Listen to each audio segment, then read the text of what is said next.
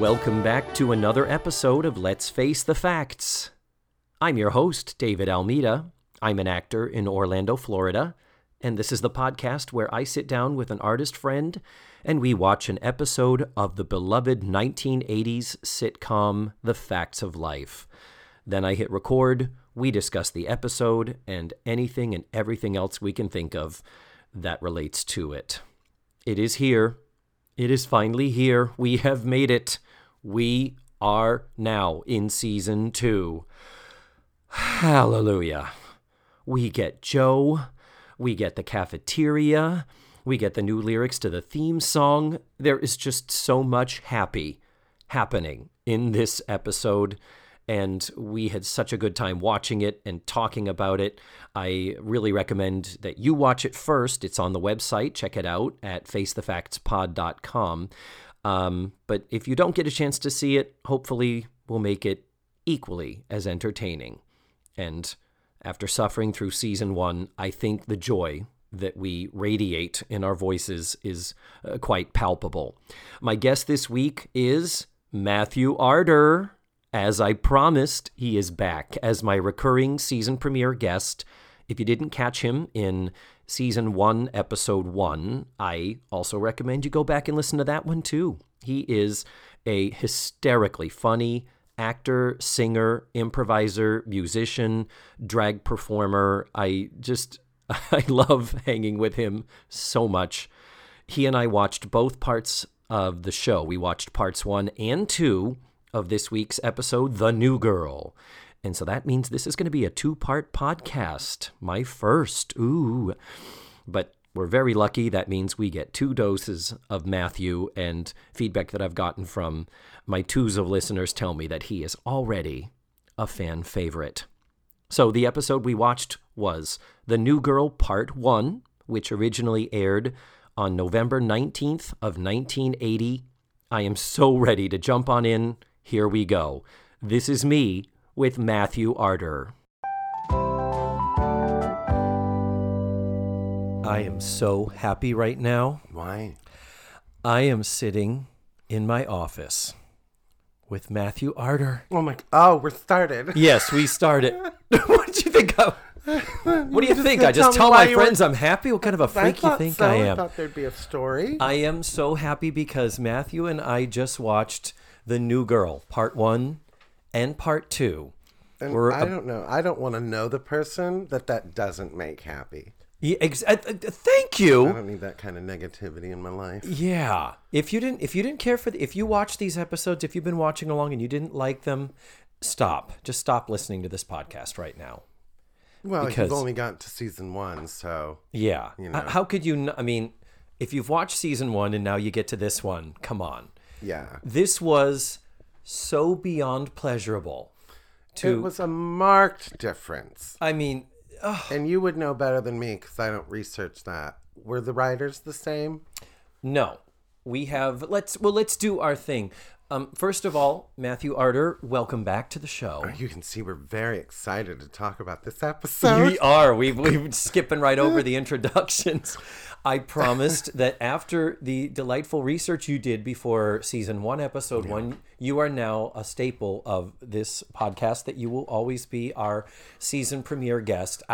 When I say our, I mean my. Because you showed up with some interesting factoids, and what you talked about before is a perfect segue. Who were the writers of this? Season 2 of The Facts of Life.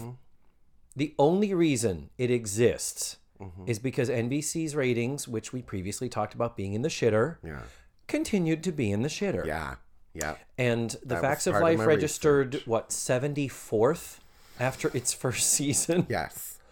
And yeah, it registered 74th.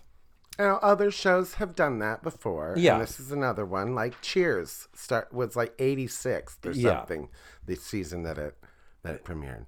But the thankful thing is that because the ratings, because the network was in such bad shape, it had nothing to lose, and it had nothing to spend on a better show.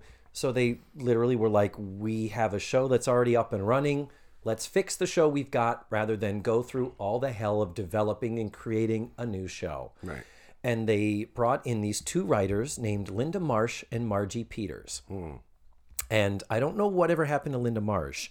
She's still alive, according to the internet. Margie Peters frequently appears on the retrospective interview shows, the ones, and I'll post some of them, but the extra feature documentary that was on the Biography channel, the ones that's on the DVDs. Margie Peters does do interviews, and she talks about what happened.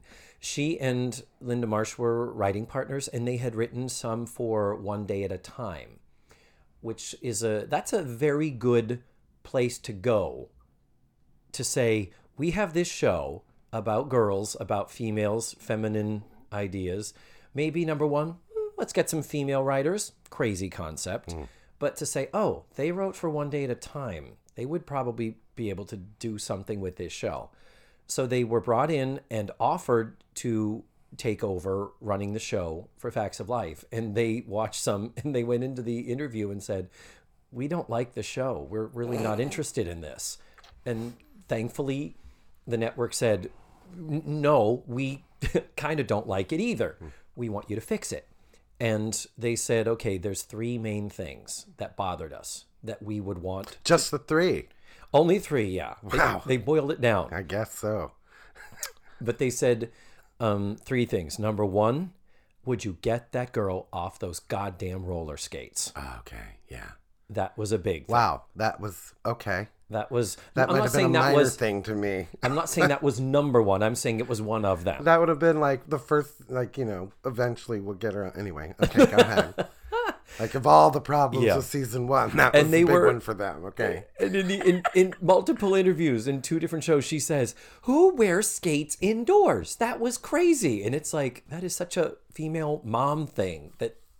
Never in 13 episodes did I say, who wears skates indoors? That never occurred to me either. It's just the fact that she's always on the damn things.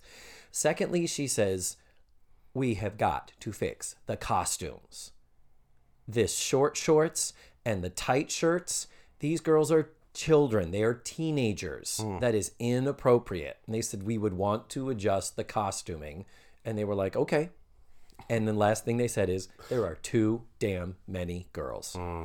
We need to cut it down and focus it. And the network said, do it. You're hired. They said, we'll take the job. And then they set out to create what we just saw. Which they did a wonderful job. God bless. There were two things that contributed to the addition of Joe Polnicek to the cast. Number one was, I should say, contribute to Nancy McKeon in the cast. Number one was the movie Little Darlings came out, which pitted Butch Dykey Christy McNichol against Prissy Prim and Proper rich girl Tatum O'Neal. And it was, I guess, a hit. At the time, Oscar winner Tatum O'Neal. That's right. She had won for Paper Moon in like 73. Yeah. That's right. I forgot. She was Is she still the youngest, or did Anna Paquin? Oh, I don't know. Anna Paquin might have knocked her out. It was still, if it was close. I think it still is Tatum. I think Tatum still has the youngest, but not by lot.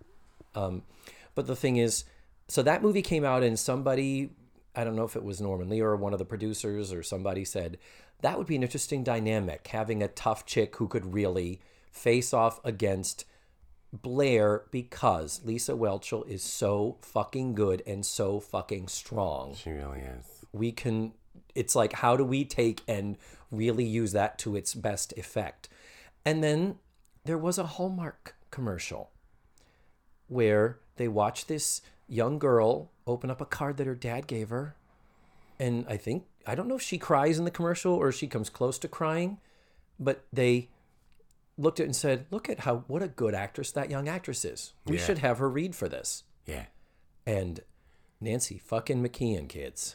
Ladies and gentlemen, just, wow. I mean, now, again, these writers, it was one of those moments where it just finally clicked. It just, the whole thing clicked. They got, even if they had brought in these women and had the same cast back, would it have had the same effect? You know what I mean? Yeah. Because there were some terrible actresses in that first season. Yeah. So the fact that they got 4 really good. They did keep the best. They did panned for gold. They found the needles in the haystack. and they kept them, and so good for them. Yeah, and to the point of we need to keep 4 of the girls we have. They were like, no, Yeah. we're gonna literally get rid of the dead weight.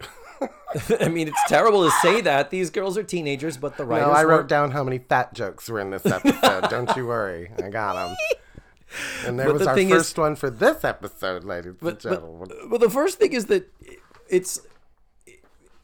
it is that not just we're going to get rid of 4 out of 7, but we're going to bring in a new one. That's that's how bad they were. It's like we need one actress. Yeah. And I joke that when Nancy McKeon walks in, if you listen closely, you can hear the click. It's almost audible of the show falling into place. Yeah. It is so electric. And I am so happy to have sat and watched a good episode and to be talking about It's nice to get into the seasons where we can just talk about the love of the show. Yes. And I wrote some stuff about that in this episode where, pardon me, it just clicked. Like, how this was popular among young gay boys like us. And yes, indeed. The cattiness and the bitchiness. It's like, God, B. Arthur and the gay undertones. Angela. Oh, Jesus. Oh, like, Matthew, how many times during the show you were like, Like, I almost, watching the show, I almost wanted to do a live stage production of it and just really play up that with the exact same lines, because it's like they are setting up. It's just like they might as well have run it across, like on a train across the screen. It might as well have said, they are falling in love. But I brought one, my contribution is always the history. I'm a history buff, David Almeida. Do it. All right. Go right ahead, Matthew. Give me some history. Because I think it's important to know the things that were going on in the world. Please. When Facts of Life Season 2 made its premiere. Elucidate us. Please. Well, I don't want to waste any elucidation. I mean, it's the radio. So, but it was Season 2 and it premiered when, David Almeida? The show we are watching premiered in September of 1980. That's a lie. What? November. Oh, it premiered late. It premiered late along with everything because there was an actors' strike in Hollywood. I did not know this. And the actors weren't working. Oh, and that's why the season is short. This is not a full, it's like a 16 Yeah. That's why. And shows that were supposed to premiere that season often waited until 82 or 83. They held them off till 82 or 83. And some didn't even get premiered at all. Wow. Because of this actor's strike. No wonder Charlotte Rae is so thin. She had no work and couldn't eat. I wrote about that. Yeah. But, so November 4th, 1980, I believe. Is that what I said? November 4th. Yeah. I typically look that up for the intro bumper. I forget to look at that for this. Yeah. Why didn't I write that down? But in that year, just recently. No, it wasn't November 4th. It's November 18th. Okay. Or something like that. Anyway. I can look it up while you talk. But Jimmy Carter had just lost the presidential election to Ronald Reagan. Yes. And some of the things that were going on in Hollywood. Ordinary People was the best picture that year in 1980. Really? So when they were filming this wonderful Mary Tyler Moore, directed by Robert Redford. The wonderful. Interestingly enough, Ordinary People won Best Picture, but neither of the lead actors won Best Actor that year. De Niro won it for what's his guts, and Sissy Spacek won it for Coal Miner's Daughter. Now on TV, Taxi was still big. This was the beginning of the late night dramas, the late night soaps. Oh, like Dynasty and Dallas. Dynasty hadn't come around yet, but Dallas, Lou Grant. Oh, was winning. MASH, which was considered a comedy. Yeah. And Soap and Soap had been around a couple years. Soap was like 78 or so, 77, 78. The New Girl Part 1 ran November 19th. Yeah. New Girl Part 2 was November 26th, so it did run in 2 parts. It was not a special 1-hour season premiere. It was just November. Wow, that's 2 months. Later than typical. Wow. Okay. So on what else? Like CBS was still the powerhouse. Well, interestingly, ABC. We discussed last season how ABC Yeah. was the clear winner. Well, CBS overtook it. Stepped in. CBS while The Facts of Life was languishing in 74th place. Yeah. They were creating Dallas and Magnum PI and MASH and Lou Grant and WKRP. Yeah. Dukes of Hazzard. Yeah. One Day at a Time. Archie Bunker's Place. All those. And over on ABC, you had your classics, the Laverne and Shirley, Bosom Buddies, and Mork and Mindy. Mm-hmm. So the comedies were on that channel. And Three's Company and That's Incredible were the 2 top-rated ABC shows. And that's what I have for that research. Okay. Well, You're welcome. I thank you dearly for that. Let's take it to the next step. And I did pull, after we talked last season, I did pull up the actual top 30 shows, which is in also Wikipedia, so we know it's true. Yeah. But it's interesting. This is where CBS took a strong lead ahead of ABC. Last season, ABC had the top 5 shows, all of them. Laverne and Shirley, Three's Company, Mork and Mindy's, Happy Days, Angie. CBS had the next 2, 60 Angie. Minutes, MASH. Angie, I know. That's because it was a lead-in from the Happy Days, Laverne and Shirley, Three's Company block. And Angie ended up at number 5. What the fuck? Nobody ever talks about Angie. No, that show had no longevity. ABC, The Ropers, number 8. The Ropers was number 8. Oh. We were starved for entertainment, kids. We were. There was only 3 channels. Oof. Remember that. All in the Family was number 9 because it was winding up and we had lost Mike and Gloria. Yeah, 1980 it was Archie Bunker's place. That's right. That was the last season. Or as we call it, the beginning of the end. Yeah, the long goodbye. It was like dementia. But then CBS had All in the Family, but then back to ABC. Taxi, 8 is Enough, Charlie's Angels. Of the top 12 shows, ABC had 9 of them the previous season when Facts of Life.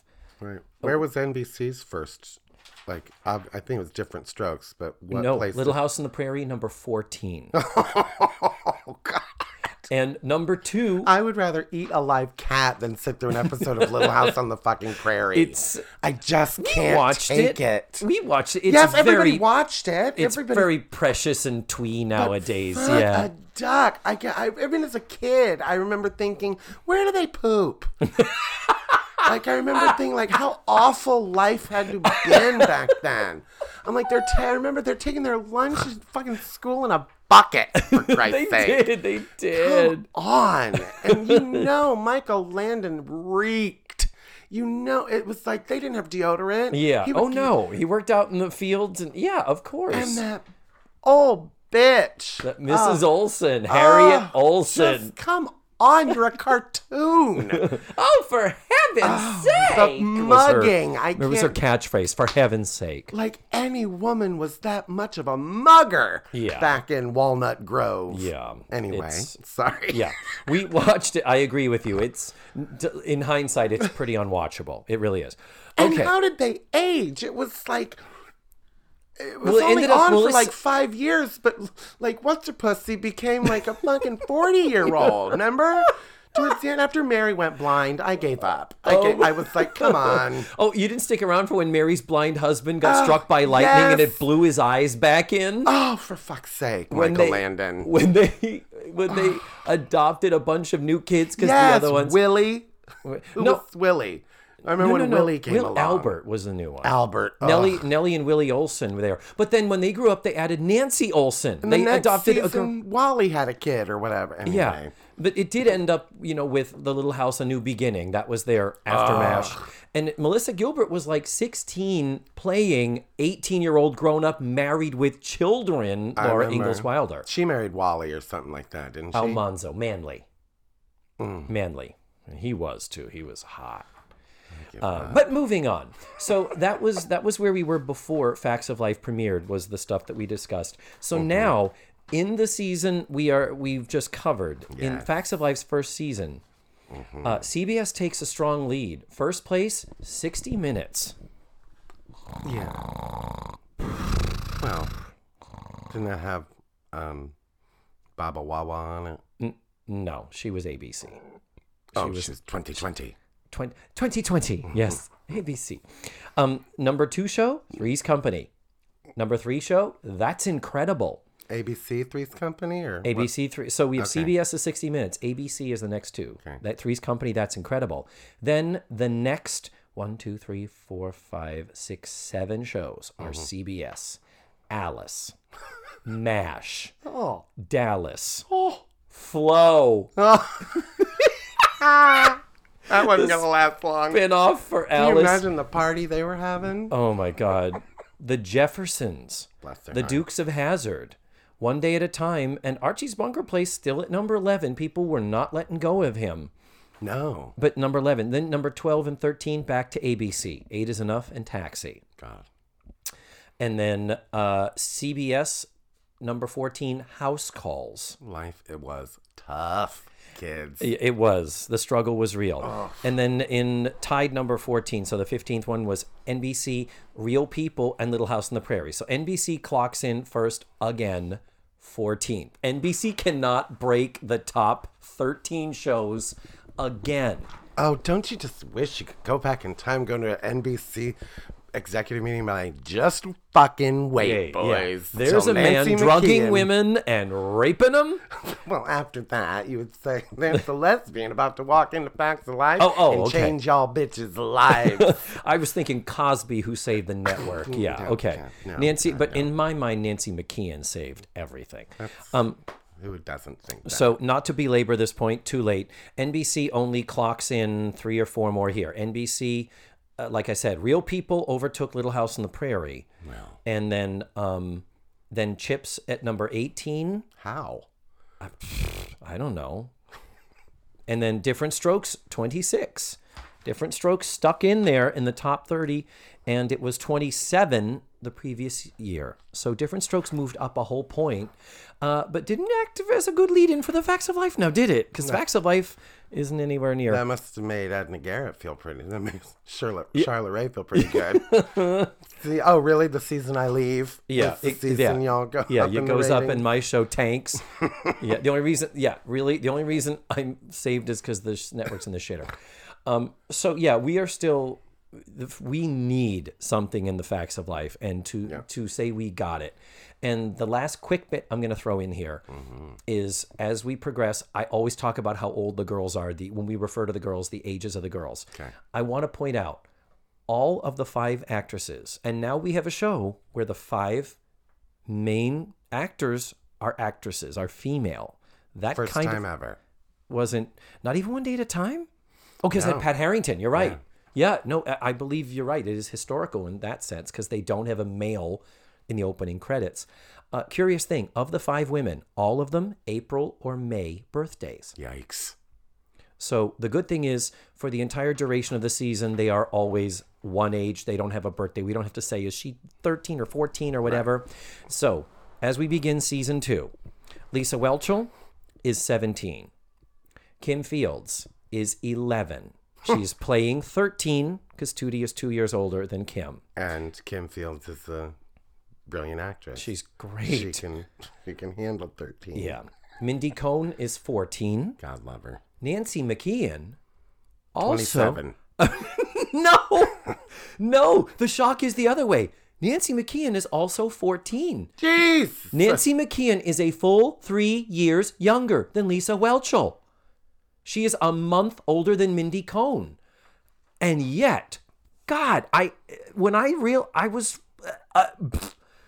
for how good we look at this and say, God, Nancy McKeon is so good and is such a good actress and squares off with Lisa Whelchel, and she's 3 years younger?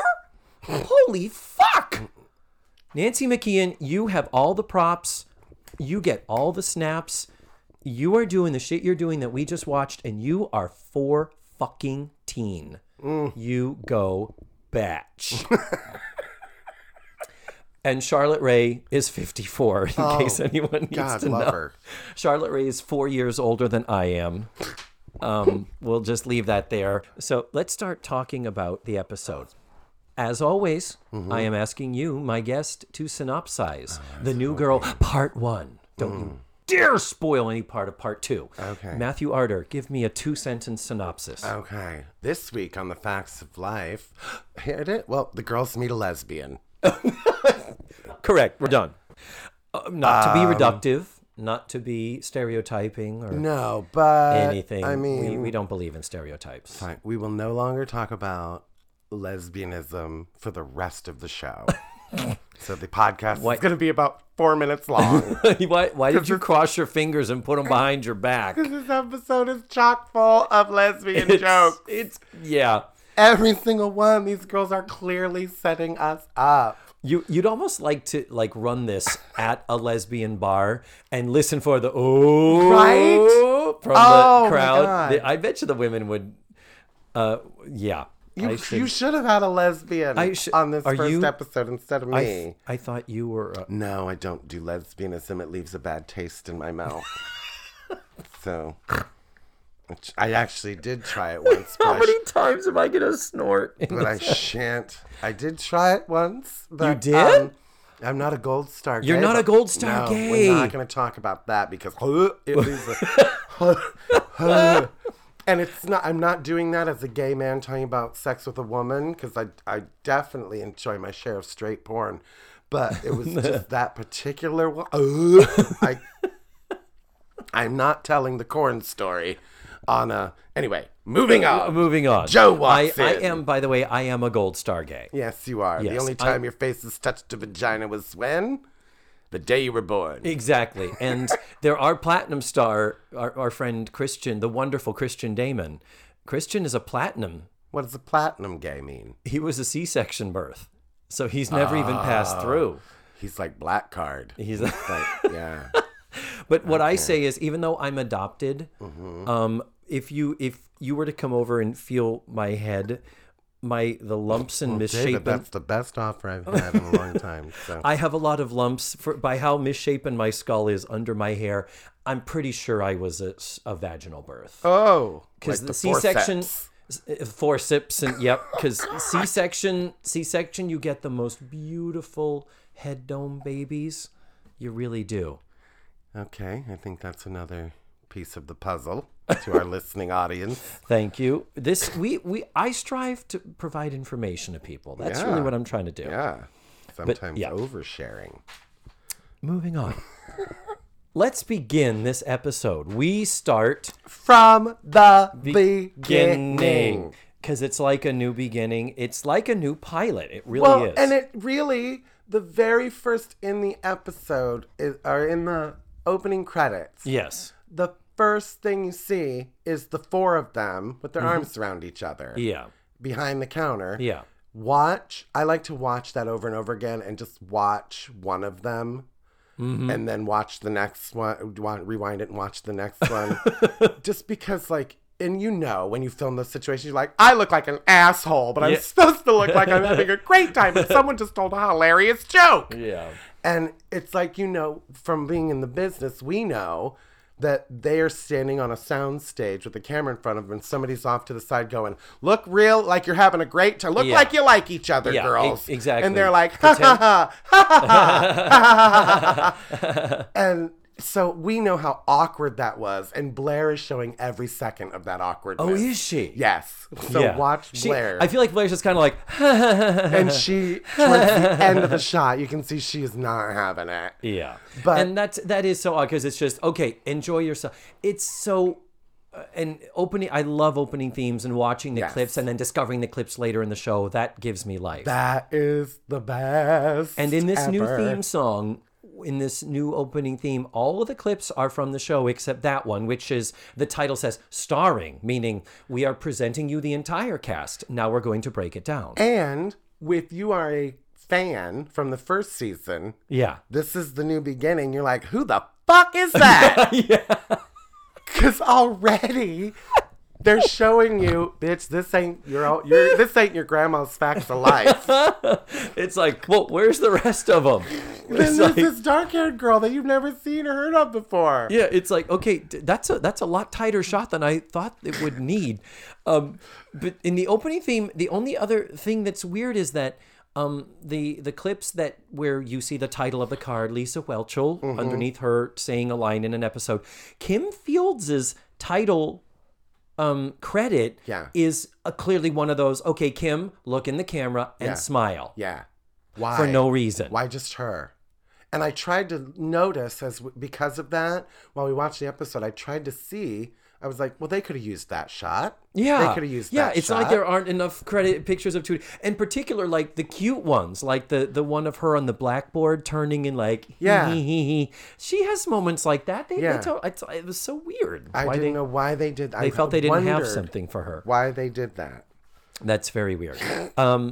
But so we begin our show where it belongs, in the cafeteria, where apparently the girls are stopping by the cafeteria for no reason whatsoever, as opposed to going to their dorms where they're going to live. Right, where last season they all hung out between classes, but now this season they hang out at the cafeteria. For no reason. For no reason, but that's okay. Yeah. The first thing, Natalie is there. And fat joke number one coming at you. It's not a fat joke. Oh, really? It's a carb joke. She looks at the buffet that's out, and there's some fruit, there's some bananas and apples, and she goes like, grabs a bagel. And it's also... I would argue that's a Jewish joke, Matthew. But it's layered, because it also is a Jewish joke. It's a fat and a Jewish joke. Right. Well done, Facts of Life ladies. writers. Touche. But we haven't even spoken a line of dialogue, and this is already art. Okay, so... Then Tootie comes in, and it's Tootie and Natalie. Hey, oh my God, now I see you. It's been all summer. Kim Fields has grown. She is taller. Yeah. And they've put her in some boots that have look like a 2-inch heel to them, also to help her along. Yeah. But even without that, it is clear she doesn't look like a little child anymore. Right. And reiterating, she is now 11. Right. She is a little fucking child, but thankfully she's grown. And she doesn't look so completely different from the others. Hallelujah. Right. Tootie talks about some escapades at her summer camp. Underground gay humor coming up. Please elaborate. She stole a man's shorts. Yes. Really? Do gay people do that? Okay, you're going to tell me if Zac Efron's next to you in the locker room at the Y, and he drops his underwear on the ground and walks away, you're not going to put your fucking face in that? I am. Yeah, I would knock you over to get to those undies.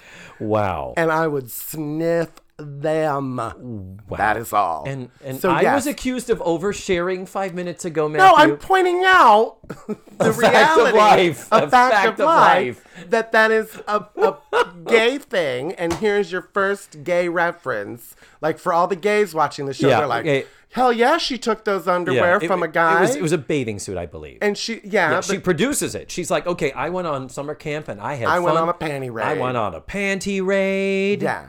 And she holds up a bathing suit. And the best part is, another wink to the gay community.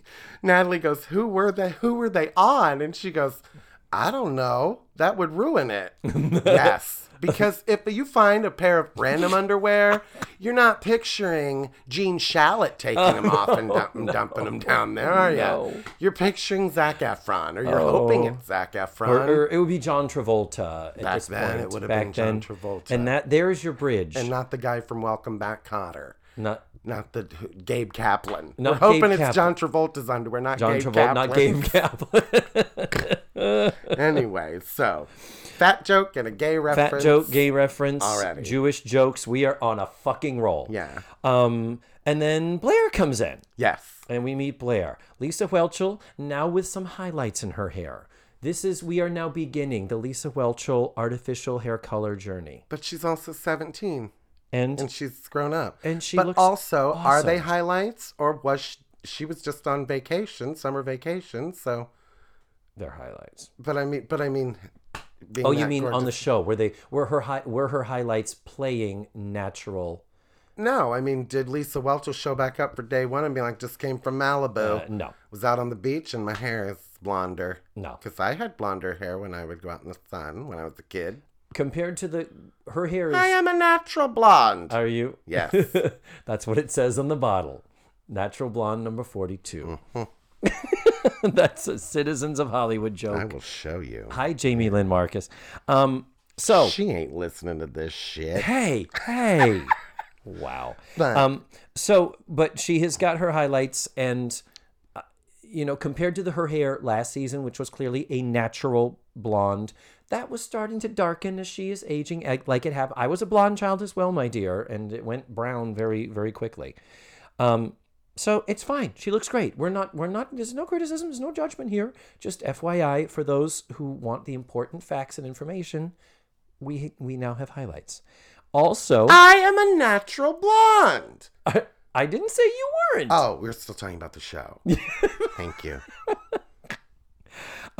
So she comes in, and what do we get? We get a Blair Warner luggage joke. We had it last season for the Spring Break Molly's Holiday episode, and as I said, rich people having too much luggage, comedy evergreen.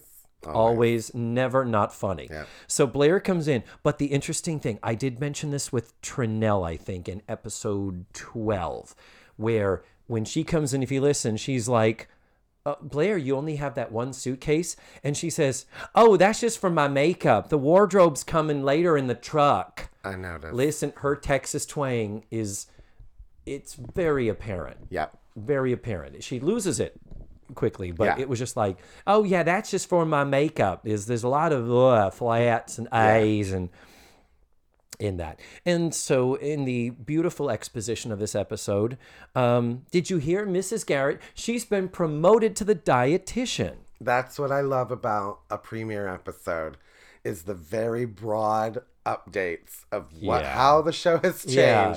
The dramatic, like, oh, I don't know if you noticed, Archie Bunker's the president now. Or if it's always like so poorly written into a line. Well, ever since Archie became the president of the United States. Yeah. What? Wait, what? What? Last week he was a taxi driver. What Yeah. happened? So But, I yeah. love the very broad, like Yeah. life-changing things that you didn't get to see. Don't you just wish it was, oh, and you heard about Mr. Bradley, went to Hawaii and was killed in that volcanic eruption? Or so, wouldn't it have been great to have heard Mr. Bradley fucking died? My favorite one ever is the Designing Women episode I watched after Suzanne Sugarbaker was fired. And they make one line because everybody's mad at Delta Burke at the time. They weren't going to give her a fucking second they didn't have to give. And Julia turns to the room and goes, out of nowhere, well, ever since Suzanne moved to Japan, and that was it. Yeah, ... Yeah. They did that on Valerie. Yeah. It was like an episode about Very nothing. It's like, wow, things sure have been tough since Mom died. I'm going to go get some bagels now. Who wants a schmear? Yeah. It was like, what? And because we got to get to the second plot line, we're burning down your house. Yeah. Like there's a fire in your house. Yeah. That was the second part, and they find the picture of the mom. In Valerie? Yeah. I didn't watch Valerie. When it became Valerie's family. Anyway. Yeah. Yeah. That's actually secondhand I heard that Valerie reference. I did not speak that from experience. I apologize. Sorry. You're talking to a huge homo. I Don't get me started on the Valerie story. Oh, let's not go there because we have so much very other broad ground to updates, cover here. yes. So we learned Mrs. Garrett is now the dietitian. She's been promoted to the live-in dietitian because the person that decides your menu, you give them housing. That's common. I don't know of a private school that doesn't do that. Right. To the dietitian, but not the chef. Yeah, thank you. Yeah, precisely. That we meet later. So she's the dietitian. Thank God she didn't need any of her registered nursing skills, any of her flying skills, her beautician skills. It's her toilet cleaning skills. She cleaned them Drummond toilets and she's moving on up. And no sooner do we mention this about Mrs. Garrett that we hear the dulcet tones of Charlotte Rae screaming, Arnold! And in comes Gary Coleman because this show needs a fucking boost still. Yep. We need the ratings. We're going to make Gary Coleman a special guest star. Yeah, we're going to give him 2 lines. Yep, and he does it. God, he's brilliant. He great. is so good.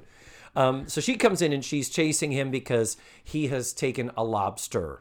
And he's like, I don't want this lobster to be cooked. This is like my pet. He's my friend. And they make jokes about it.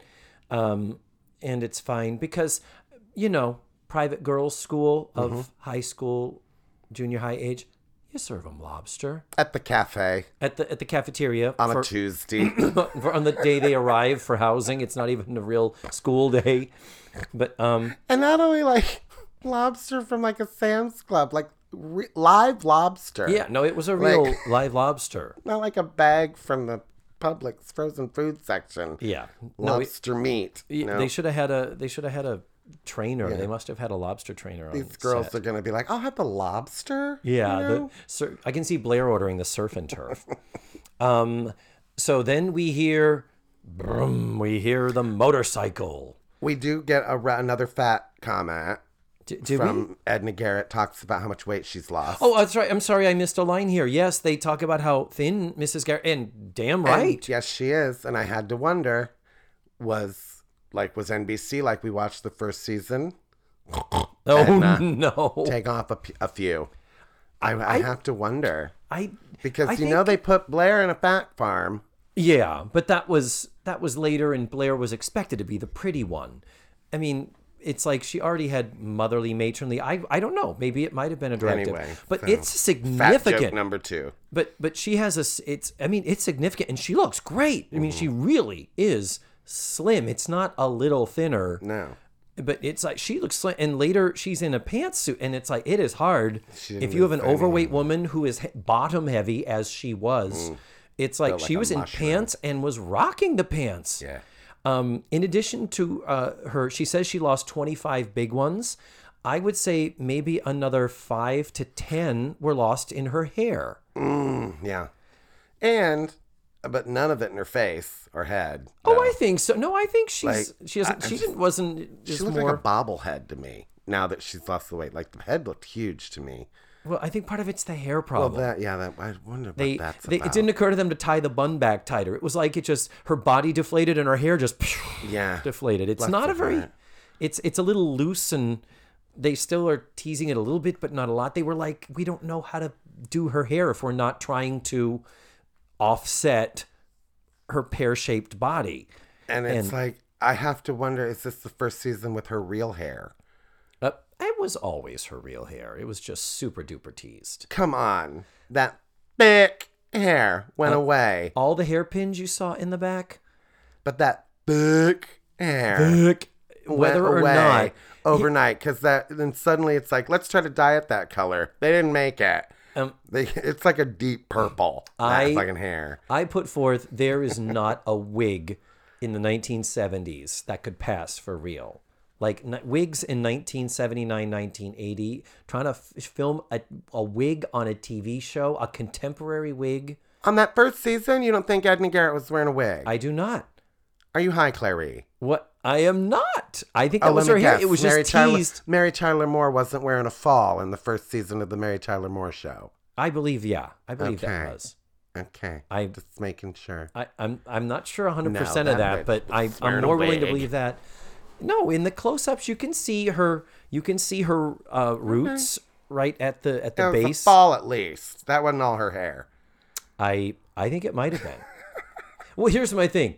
If it was a wig, wouldn't it look fucking better than that? Wouldn't they have bump it?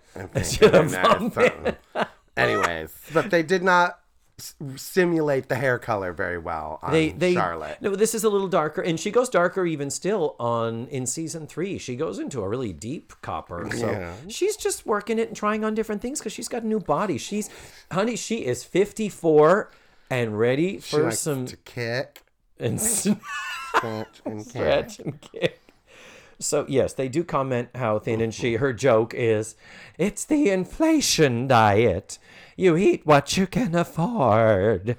Oh, relevant. relevant. Topical. Yeah. Okay, we've got the Jewish joke. We got we got fat. We got relevant. They are crushing Killing it already. These writers. And Man. we're already on board and not missing the other girls at all. I don't recall thinking, but where's Sue Ann? Yeah, no, but where's... not once. Not once. But is Roger And on they the didn't phone? even- Is Roger gonna call for Nancy? Where's Mr. Bradley? Yeah, Not once. Miss Mahoney. We're 5 minutes in and we already don't care what happened. we're like, oh, she's the dietitian now. Boom. Choo choo, on board. on board, Let's go. totally on board. Taken off from this station. Yeah. So they say that we hear the joke, we hear the sound of Joe's motorcycle, and then someone says, "What's that?" It's a motorcycle, and Mrs. Garrett looks out the window and refers to something about the motorcycle being parked in my flower bed. Okay, it's the new school year. You're the dietitian.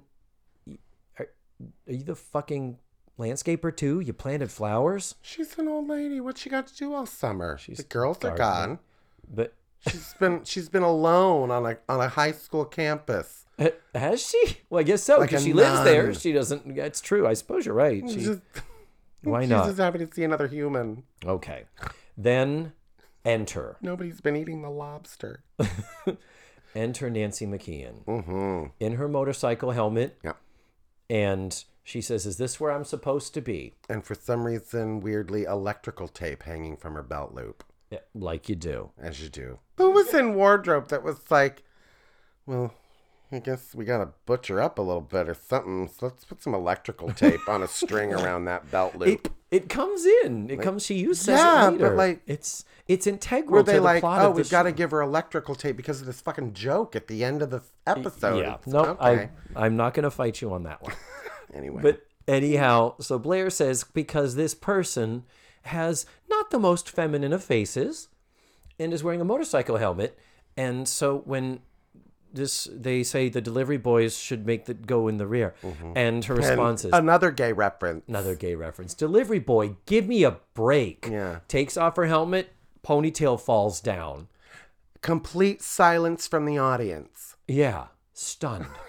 They were like, we thought Philip But- McKeon came over from the Alice set to do a cameo.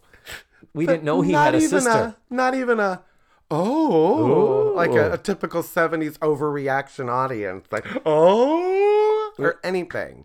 Which reinforces my hypothesis that they did not use a laugh track, because if there was ever a time they should use a laugh track or do something to sweeten the audience response, Yeah. that would have been it. Yeah. There are so many times in that first season where it's just cricket, Yeah. cricket, nothing. And then awkwardly applause starts. Yeah. Like the applause sign went off. Yeah. And Yeah. That still happens in this episode. oh God, yes. But yes. I didn't hear any other real reactions. Like when that happens. It was just kind of quiet. And it could be just the audience was quiet because they saw the opening theme and were like, oh, that looks like the girl with the dark hair, that we were like, who the fuck is that? Okay. Maybe they introduced her at the top of the show, I would the think taping. they would have. And our newest cast member. Yeah, our newest cast member, Nancy Who McKeon. required the contract negotiation as Joe. Not until season 4, Right. my dear. So Nancy You're getting McKeon got so far real ahead. big in her thumb. That's when she got big for her britches. Literally. So but the thing is, without the audience reaction, it's in the script. Blair, I don't believe it. And Natalie says, you don't believe it. I was going to ask him to the fall dance. Yeah. And Gay Nancy- joke number 2. And gay joke number 2. And Three. Nancy McKeon goes to swat at Natalie. And Mindy Cohn just gives this beautiful reaction. She's very physically funny. She's really coming into her own here. So very, very quickly, Blair criticizes Joe's clothing. Joe threatens violence. The sparks start to fucking fly, and it is goddamn TV magic. Yeah. And it escalates to the point Mrs. Garrett has to get between them and say, would either of you girls care for a bowl of Meow Mix? And it gets to where Mrs. Garrett says, how about we break this up and you go look at your room assignments, which Right. are posted here in the cafeteria like you do. Sure. Because clearly we always stop off in the cafeteria before we go to our dorms to the It's place. the drop-off place, Yeah, maybe. because we want to carry our luggage from the cafeteria to the dorm as opposed to just delivering it to the dorm. Yeah. So it's and lo and behold, Blair discovers that Joe is her roommate, and it has to do with her. So Blair makes a comment about Joe's last name, Polnicek, and how it's illegible or unpronounceable, rather, and Joe takes offense to that. Yeah. And Nancy McKeon is so fucking good. Yeah. Where as the episode progresses, you're like, all the nuances there that this is a defense mechanism. This is just her. She's in a foreign environment. She's out of her element. And that's how Joe reacts, is with the, hey, how'd you like me to rearrange your teeth? But it's also very, I mean, yes, the nuances are there, quote unquote, but don't you feel like it's very blatantly, like, I mean, almost movie of the week type writing or characterization for it? You know what I mean? It's not subtle. However, I'm not saying that the dialogue is subtle, but what I'm saying is what Nancy McKeon is doing and what we are later privy to with the vulnerability of her character. You watch and you're like, oh, I totally understand why she acted that way and why she would act that way. That wasn't just, we need a bitchy person in this scene Right. to be with Blair. That's what season 1 did. And you talk about what a brilliant actress. Keep in mind, she's the only one not using her own accent. Oh, that's right. She's know doing what I mean? her Bronx. Everything is very de Bronx. It's very used in this. Again, 14 years old. And doing... Doesn't even make it look apparent. It's like, I, for honest to Christ, thought Nancy McKeon would sound like that if I ever met her. Yeah, I think so. I think it's... She doesn't. So like the D's and It's the like T's. when you see an episode or something with Rue McClanahan in it, and she doesn't sound like Blanche Devereaux. You're like, wait, what? You're like, what's happening? Or Megan Mullally not sounding like Karen Walker. You're like, wait, that's not what she sounds like. Minnie Mouse on helium. Yeah.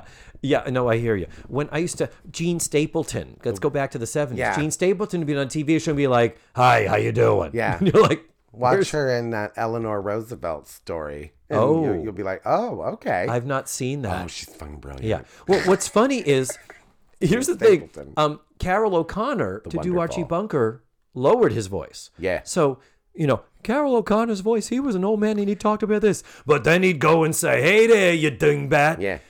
On the flip side, Gene Stapleton had a voice down here, and she would pitch it. So on a talk show, it'd be, here's Carol O'Connor. Hey there, how you doing? And here's Gene Stapleton. Hi, how are you? Yeah. And it blew my 10-year-old fucking mind. Now, can we talk? You mentioned that they go in to look at the list, and the list is in one of my favorite rooms. Oh, the sort of lounge. The game room, with the cigarette area. machine. With the right. And all the games up there. And that is also a pivotal room because that is where the one phone in the house is. The payphone. The payphone. And it's not a cigarette machine. It feels like it should have a cigarette machine. I tickled myself with that one. It really does. But yeah, and it is important because that is now what the it's one of those lobby where you didn't lounge get a can of Coke, but like a cup fell out by itself. The coffee machines with the cup that actually brewed the. Yeah, it's like, what is happening? But it's an important room. Yeah. My favorite thing is, did you notice the name of the game that was on the living room, on the lounge table? What's the name of the game? It's called Probe. Another lesbian joke. There it was. There Gay it was. joke number 4, ladies and gentlemen. We are 10 minutes in. Yes. To an hour-long episode. Oh my God. This is... So, Probe is the name of the game at the girls' high school. I am not Because everybody familiar. would think that was appropriate, Mrs. Garrett. Sure. You're out. You're fired. Why not? Go back to Manhattan.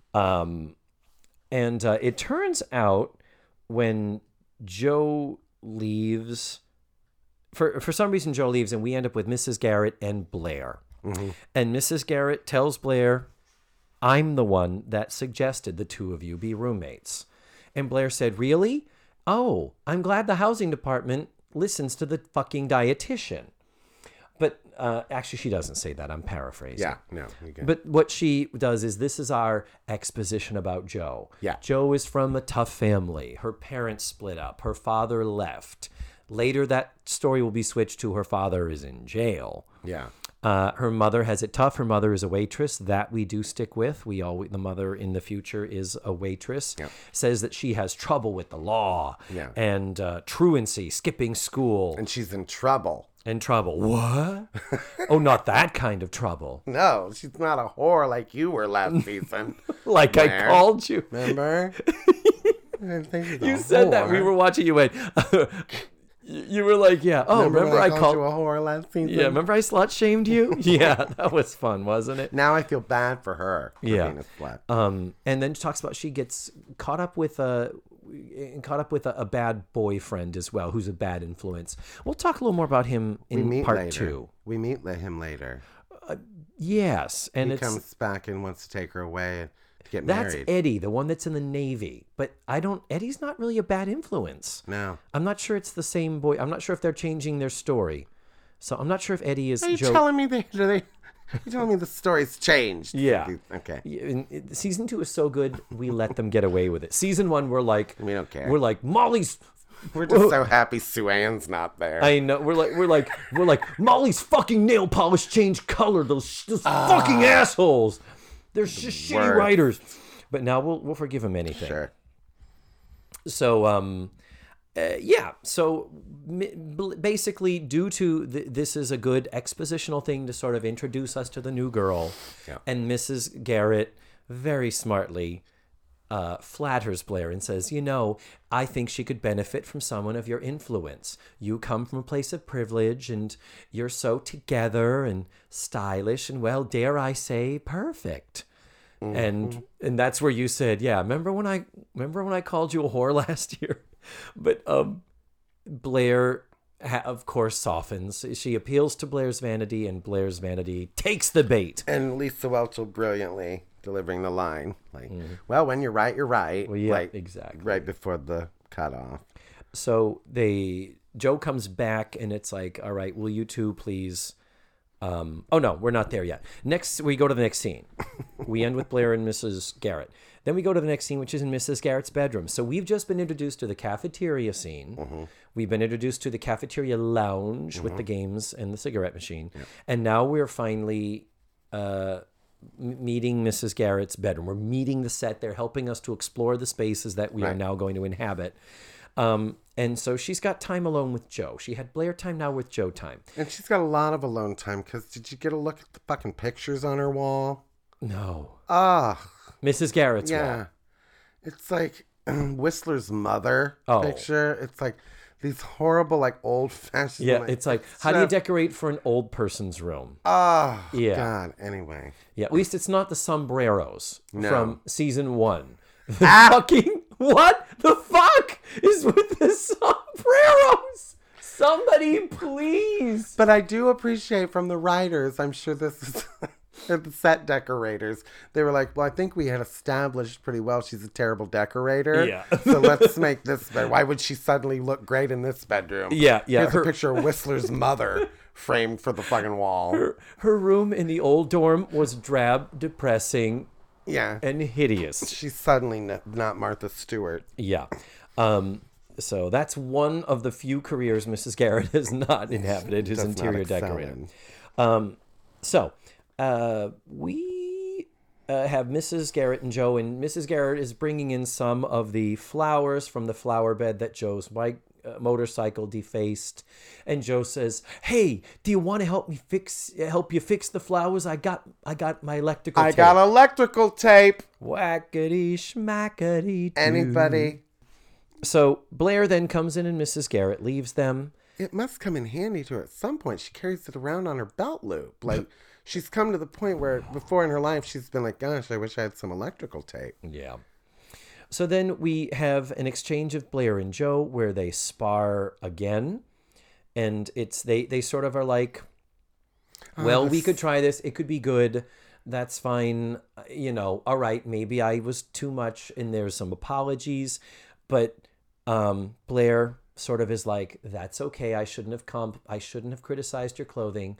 you know what, from now on, if we're roommates, my Jordashes are your Jordashes. Topical reference number 4. Exactly. And Joe responds with, Oh, she says, oh, so you don't mind if I take him in? Which gives us fat joke number 5. yes, but it's a fat joke directed at Blair, not Blair calling Sue Ann fat, Right. who is skinnier than she is. Yeah. So she goes, don't mind if I take it in. And, Lisa Welch's reaction, God, she's so good. They're both so good. Again, the chemistry is You palpable. can feel them falling in love at this point. Stop. Like almost. Like they're like, they're going to hate kiss each other any second. It God, starts you right are away. So wrong. I love it. You are so wrong. Then Arnold and Tootie come in. Yeah. And Arnold is, God, he's so funny. And the material, Megan and I talked about how horrible the sexualizing of these teenage girls is. Mm-hmm. Well, let's talk about the sexualization of an 11-year-old boy. Yeah. Who looks 6. Who looks like a toddler. And he comes in with Tootie, who now towers over him by several feet. And he walks in with Tootie and he's like, hey, to Blair and Joe, he's like, this room is taken. Meaning, it's like, so he was thinking that he was going to get Tootie in Mrs. Garrett's bedroom. Legs up in Mrs. Garrett's bed. What? It's like, what are you, it's like, and he says something like, well, because we were going to get it on. Like, doesn't he say get it He's on? about to bend Kim Fields over, pull up a chair, stand on it so he can ram her from the back. But I think he does say something like "get it on." Like it's not even like we talked about earlier. What was Natalie going to do with Steve, the delivery boy, up in her room? I was like, she probably wanted to listen to records and maybe hold hands, maybe steal a smooch. Yeah. He says, "Get it on." He's like, I need this room to fuck this chick. Yeah. And sure, totally appropriate. 1980. Again, the thing that could.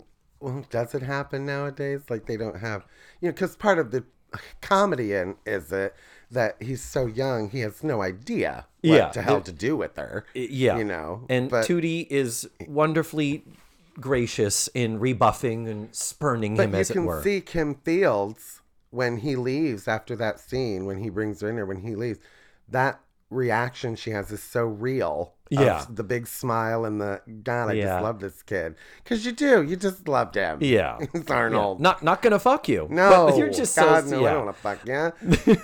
But there is his exit line. The magic of Gary Coleman. Yeah. She's like, thanks, Arnold, but we girls want some alone time. And he's like, damn it. Like, how did... I brought her up here to have her alone, and now she's giving me the brush off. And so he says to her, he looks at her and goes, later, baby. Willis told me to say that. Yeah. And then he winks at her and says, that's mine, and walks away, and he delivers it so perfectly. And Kim Fields cracks up at it. Yeah. And it's adorable. It's like, oh my God. It is so... Gary Coleman, you know why he is such a big star and why... We talked about this. We talked because we haven't seen him since you and I last. And this is his last appearance on the show. He never comes back? Nope. Okay. I didn't remember if that happened or not. Nope. Okay. So now we're at the point where it's like, okay, Tootie's And in he the also references the Today Show. The NBC says, she goes, because, that's later. Okay. Never mind. Yeah, right. He does later. So we have Blair and Joe and Tootie now in the room. And Joe says, so what do you do around here for men? Mm-hmm. And it's like, that's when we learn. Waters. That's when we learn they Bates Academy is a mile away. Thank you for telling us geographically what is going on. Yeah. And Preppy Heaven. And what do you do for men? Natalie comes in. I came in just in time.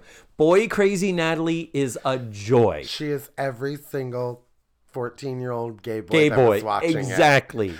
Well, I just came in nick of time. This is the conversation's getting juicy. We're talking about the D. Man.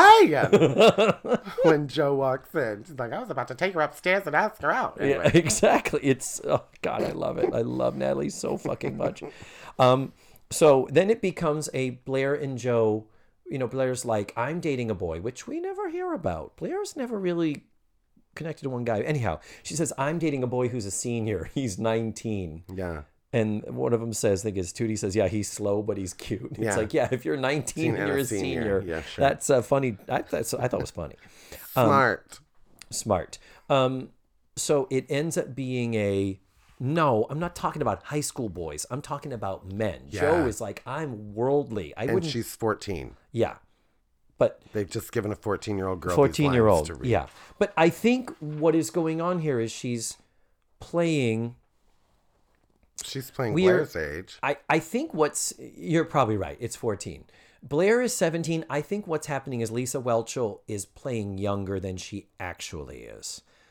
Because as of this point, they graduate like the next year, don't they? 2 years later. Okay. They graduate at the end of season 4. Okay. So therefore, at this point, they're sophomores.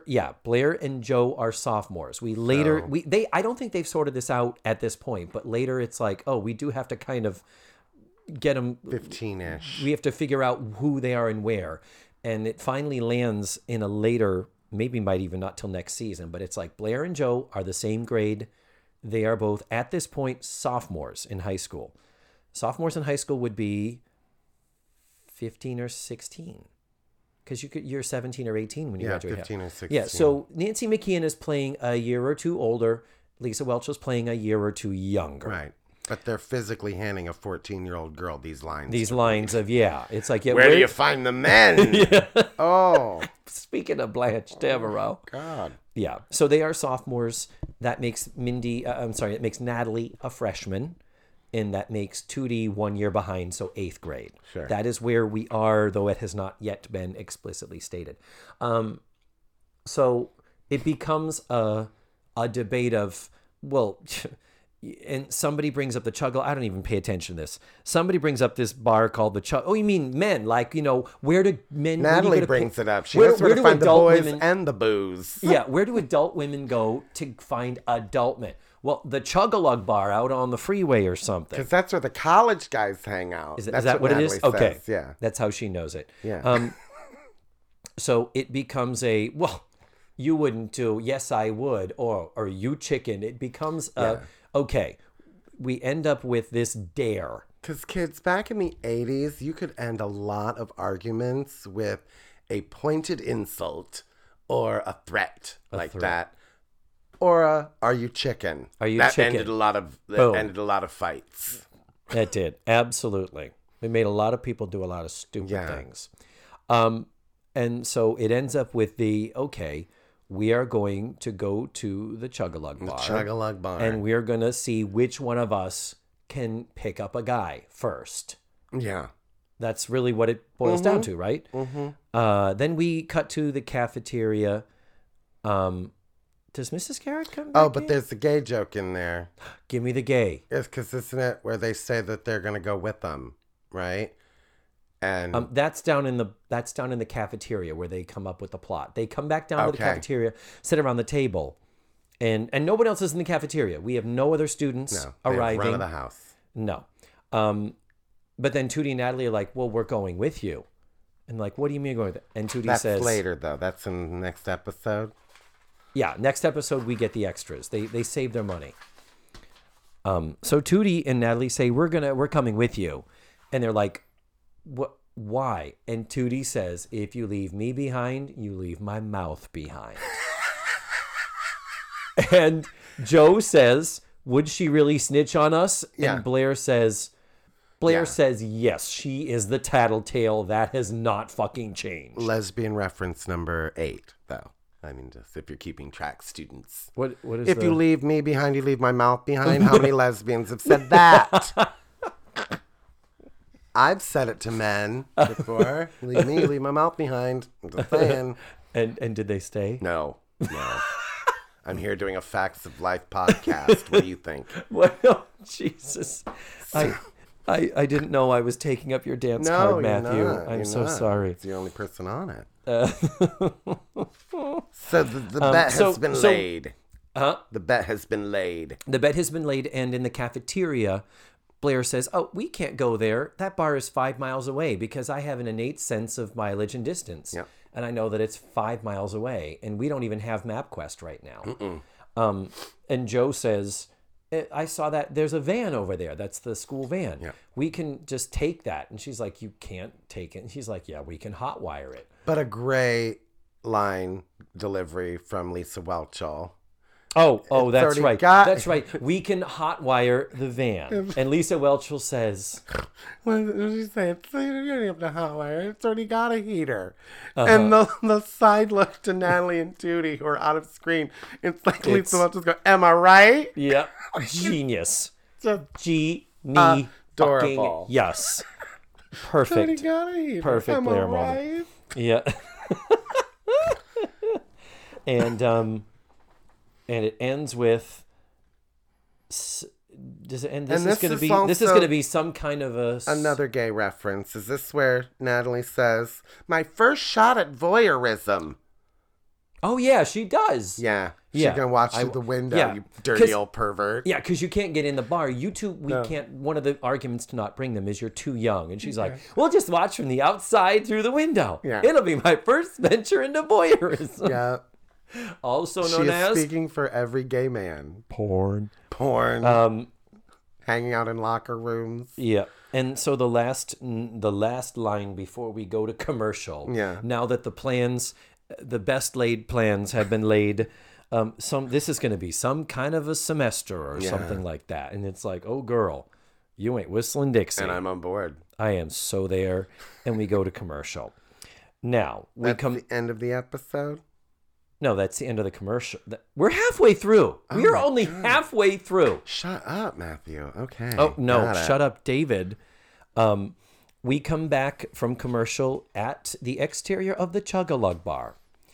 We have the hilarious... Which is apparently in a greenhouse because it's just surrounded by windows. It's They couldn't afford walls. They could afford glass. one of those bars that's like all windows. Yep. Next lesbian joke, Joe trying to walk in high heels. Yep. Yep, With jeans on. with jeans on. And Blair says, "I told you not to wear high heels with jeans. It's tacky." And it still is. What? And it always was. There was a time. Was it? Was there? I- When? was when was there? that time? I No. don't know. No. You would know better than I. But it speaks to a certain class of individual. If you go to a bar named the Chug-a-Lug, chances are good there's going to be a woman in jeans and heels. And socks, probably. Yeah. Oh, So there is an interesting little moment with open-toed heels too, by the open. way. Yeah. There is an interesting moment where it's like, "Okay, we're going on in. Go." And Joe is like, "Yeah, all right, unless you want to go first." There is a little hesitation on the part of Joe. And it's the nuance of she's not as tough as she's appearing to Yeah. be. Look at this is a little part of me. I'm a scared little girl. I'm a frightened little girl. Yeah. Who will punch your fucking teeth out. So they go up to the bar. And Lisa Whelchel walks up. They sit at the bar. And Joe says, "Give us 2 brews." And Blair says, 1 brew. I'll have a beer. How many times in your adult life have you used that line though? Brew?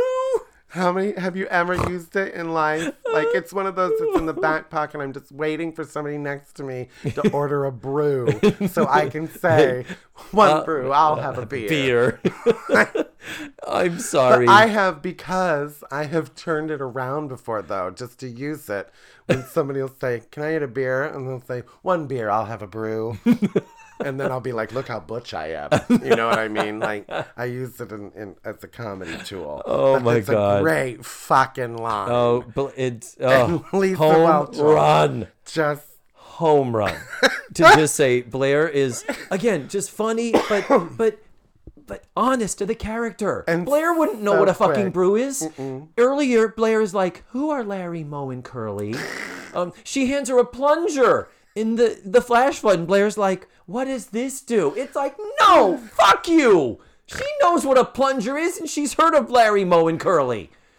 That's, I love her though. I But love yeah, her. this is like, I yes, wanted to be her. that is good writing to character. However, Thank you. you did not mention the hunk of man that Oh, the ID checker that it's just oh my God. Anyway. How did I miss that? it's just a like a 1980s beautiful, like what was a beautiful man in 1980. Perfect. You know what I mean? Big, but big beefy, like a bodyguard. Yeah. Bouncer Who type. looks like he's 30. Yeah. But he was 19 probably because it's a college bar. So he's Yeah. probably 21 or whatever. Yeah, and we guesstimated. We're like, he's like 60 now. Yeah. Yeah. Oh, we missed something earlier. And when I say we, I mean I, because I'm the one doing all the talking Copious here. notes. Copious. I have like, there's more ink than paper on my page. The thing is, earlier, it's like, how are we going to get into the bar? We can't go to the Chug-a-Lug bar. You need to be 18. And Joe produces an ID saying that she's 18. And Blair is like, you're not 18. That's a fake. And she's like, yeah, I do beautiful work. And I always carry a spare. So I need a picture of you. And Blair is like, you know, it's easy. I just need a picture of you. And she's like, well, maybe easy for you. And she pulls out a wallet. Now, here's where show facts of life. I'm going to say you had a little misstep here. What? Blair pulls out a Velcro wallet. Oh, okay. But They were stylish. That was the thing in 1980. Blair would have a nice leather wallet with a gold-plated and a checkbook. But you know Blair has a checkbook. Yes, but you would also think Blair, knowing that Blair would wear Jordache in 1980, I think Jordache probably put out a wallet that had... Velcro was about to take over the fucking world. Remember Velcro shoes? I know Velcro wallets have fallen significantly out of fashion. And on pants, it was everywhere. Yeah. I know it was the new thing, but I'm not sure I buy it. But anyway, all right. Lisa Welcho does a great, funny Blair having to go through her pictures. She's like, she pulls out the 75, the photo album. Yeah, the that long, people carried in again, their wallet. comedy evergreen, pulling out the thing and having the strip of photos just drop out like a damn ticker tape. It's like at my Carol Channing one-woman show. When she auditions in my show that I wrote about Carol Channing, where I play Carol Channing, she auditions for Stephen Sondheim. Oh, does she? And she shows up with what you think is a piece of paper in her hand. And you hear Sondheim say, "Did you have a chance to look over the song?" And I drop it, and it's like 19 pages long. And she goes, for a second. But anyway, enough about me. Never not funny. Never not funny. No, it's a classic gag. Yeah. And what that does is that sets up the dramatic tension of when they get to the bar and the bouncer is looking at their IDs. So it's like, oh my God, are they going to get in or are they not going to get in? And so that's a lovely moment. Because we are getting towards the end of the episode. I hope they get in. Yeah, I do too. Wow. That would have been a twist. All right. And Tootie and Natalie are crouched out outside watching through the glass, by the way. They're just sitting there. Yeah. And not even like right by the front door. No. Like not even off to the side. They are literally on their knees by the front door. The main picture window with the Chug-a-Lug bar neon sign. Neon sign over them. As unsubtle can be. So the guy they go over to that precipitates them walking up to the bar to order their drinks. Two high school girls. You know, they love to find a guy that's balding. And a man who is hairy, not unattractive. He's like 1980 attractive. 1980s 5. I'll give it. No, I think he's better looking than that. But it is a little. One would expect if it was a college bar, we would have had a slightly more youthful appearing man.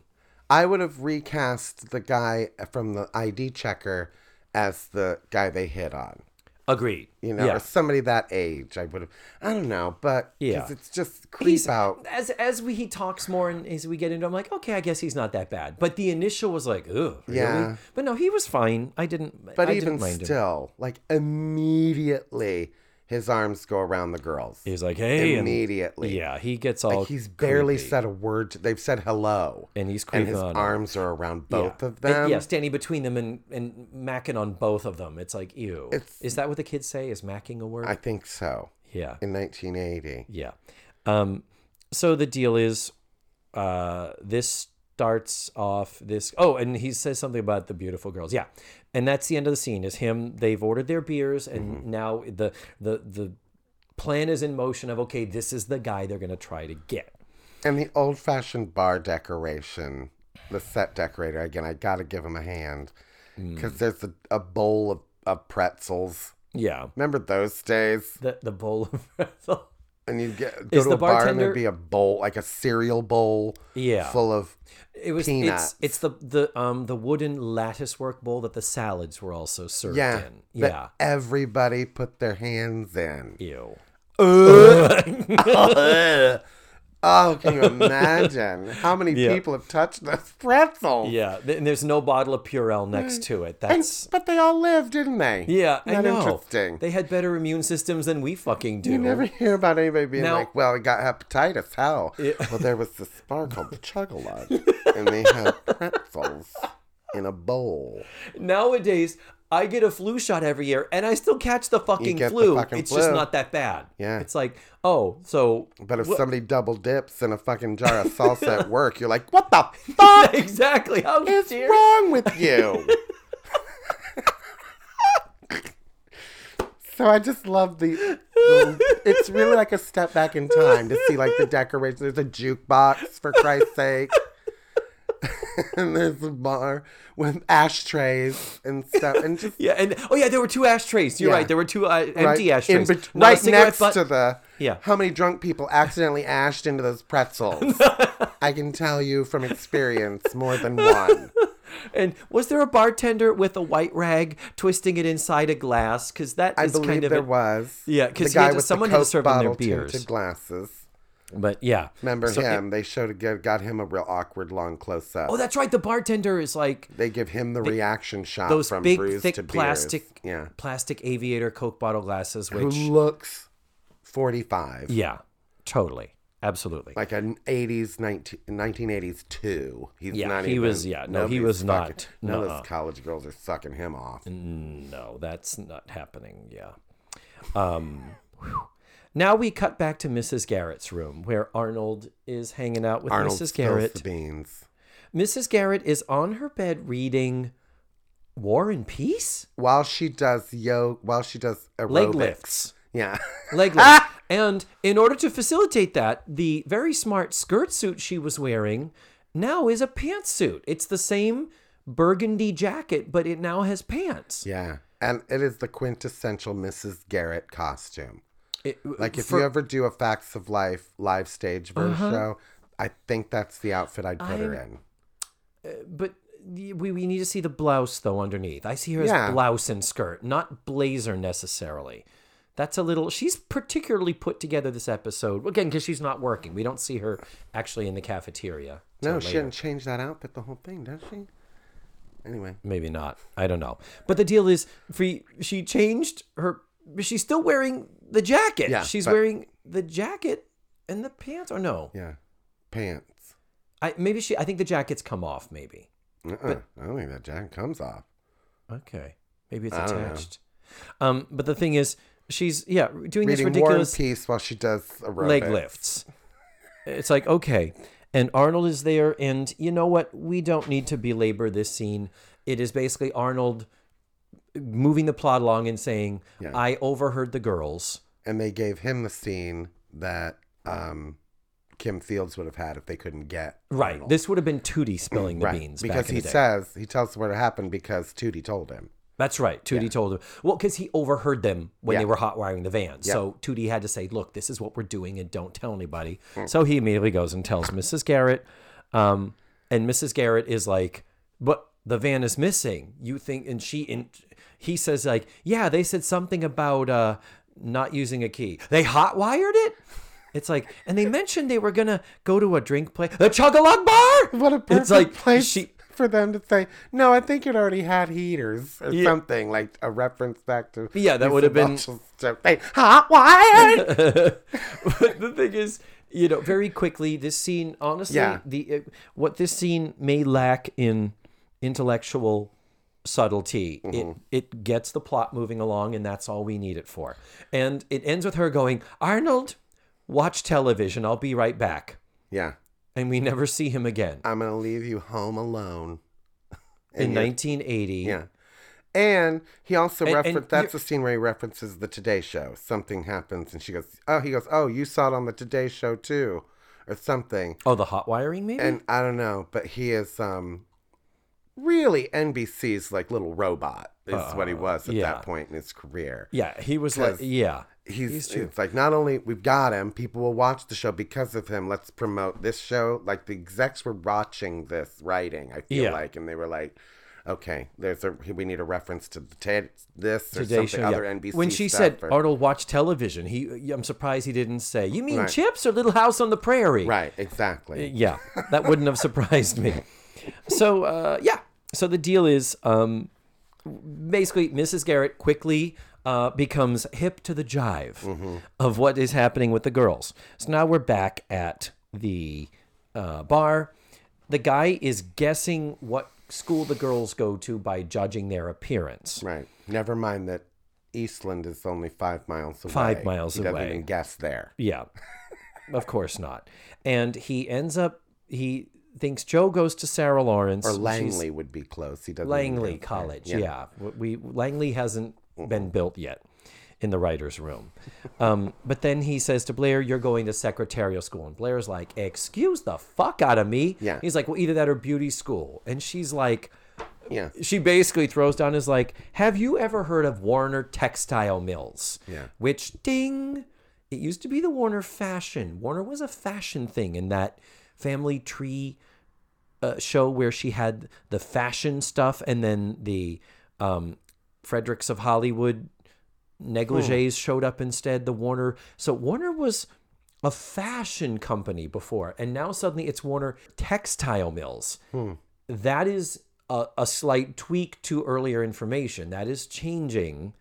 That's retconning what Blair's father does, but it's a smart one. Warner Textile Mills, that sounds like something a rich person owns, as opposed to Warner Fashion. Well, what does he do? Does it Kmart and Zayre? Right. I mean, but so she is getting mad, and Tootie and Natalie from outside, voyeurs, quickly see that Blair is getting mad and that it's almost getting physical. So they say, we got to go in and help her. Yeah. This is a little contrived. It's contrived, but it's also a weird girl power moment because Blair ain't letting a man insult her. No. And I love that gives the girls watching it that might have been that age, like, kind of, I don't know, like a glimpse of that you are in control of the situation and you have every right to tell somebody to fuck off. Yeah, I'm on board. You feel insulted by a man, older or not, fuck off, motherfucker. And I liked it. However, she's insulted because it's like secretary shaming. You know what I mean? It's or hairdresser shaming. God forbid you become a hairdresser. Cosmetologist. So, like, I wish he would have like insulted her for a different reason or had a different thing. But anyways, it's 1980 and it was kind of a good girl power moment. We'll take 9 to 5 came out this year. That was no point does she lose control of the situation. Yeah. And I think it's just that if you think of it, she's more insulted that those are working class. Yeah. Oh, completely. It's a classist thing. It's not it's not as a diss to those careers, but it's just one of those I'm certainly rich, not a bitch. Yeah, it's certainly not a Me Too moment or anything, but it's just it's great to like have them give permission for this little girl to be like, "Oh, hell no." Yeah. Exactly. I love that. So Mrs. Garrett shows up and she's like, "Okay, what are you doing?" And you'll already at this point, the kids, the Natalie and Tootie have walked in, right? The ID checker stands up, but then the it's bouncer. like, yeah, I'll sit back down. Yeah. You don't see him anymore. Well, doesn't he say, or is it the well? Anyway, Mrs. Garrett comes in, and nobody in the bar, the extras, nobody's watching the action that's going on. Nobody cares. They're playing their darts. They are talking. They're standing right behind them, not even looking at them. What's happening? So Mrs. Garrett comes in, and the guy that Blair and Joe have been flirting with reveals himself to be Officer Schuler of the Peakskill police. Bum, ba-dum, bum. Um, Bum, ba-dum, bum.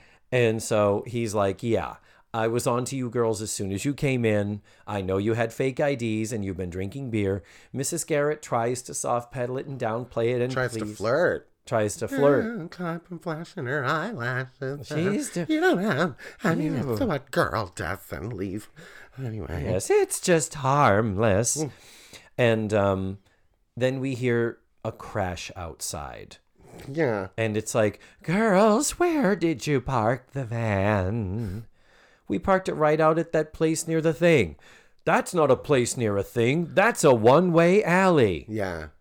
And what do we get from Tootie? We are in trouble. Tootie's catchphrase. Before the first half hour is over, we get it.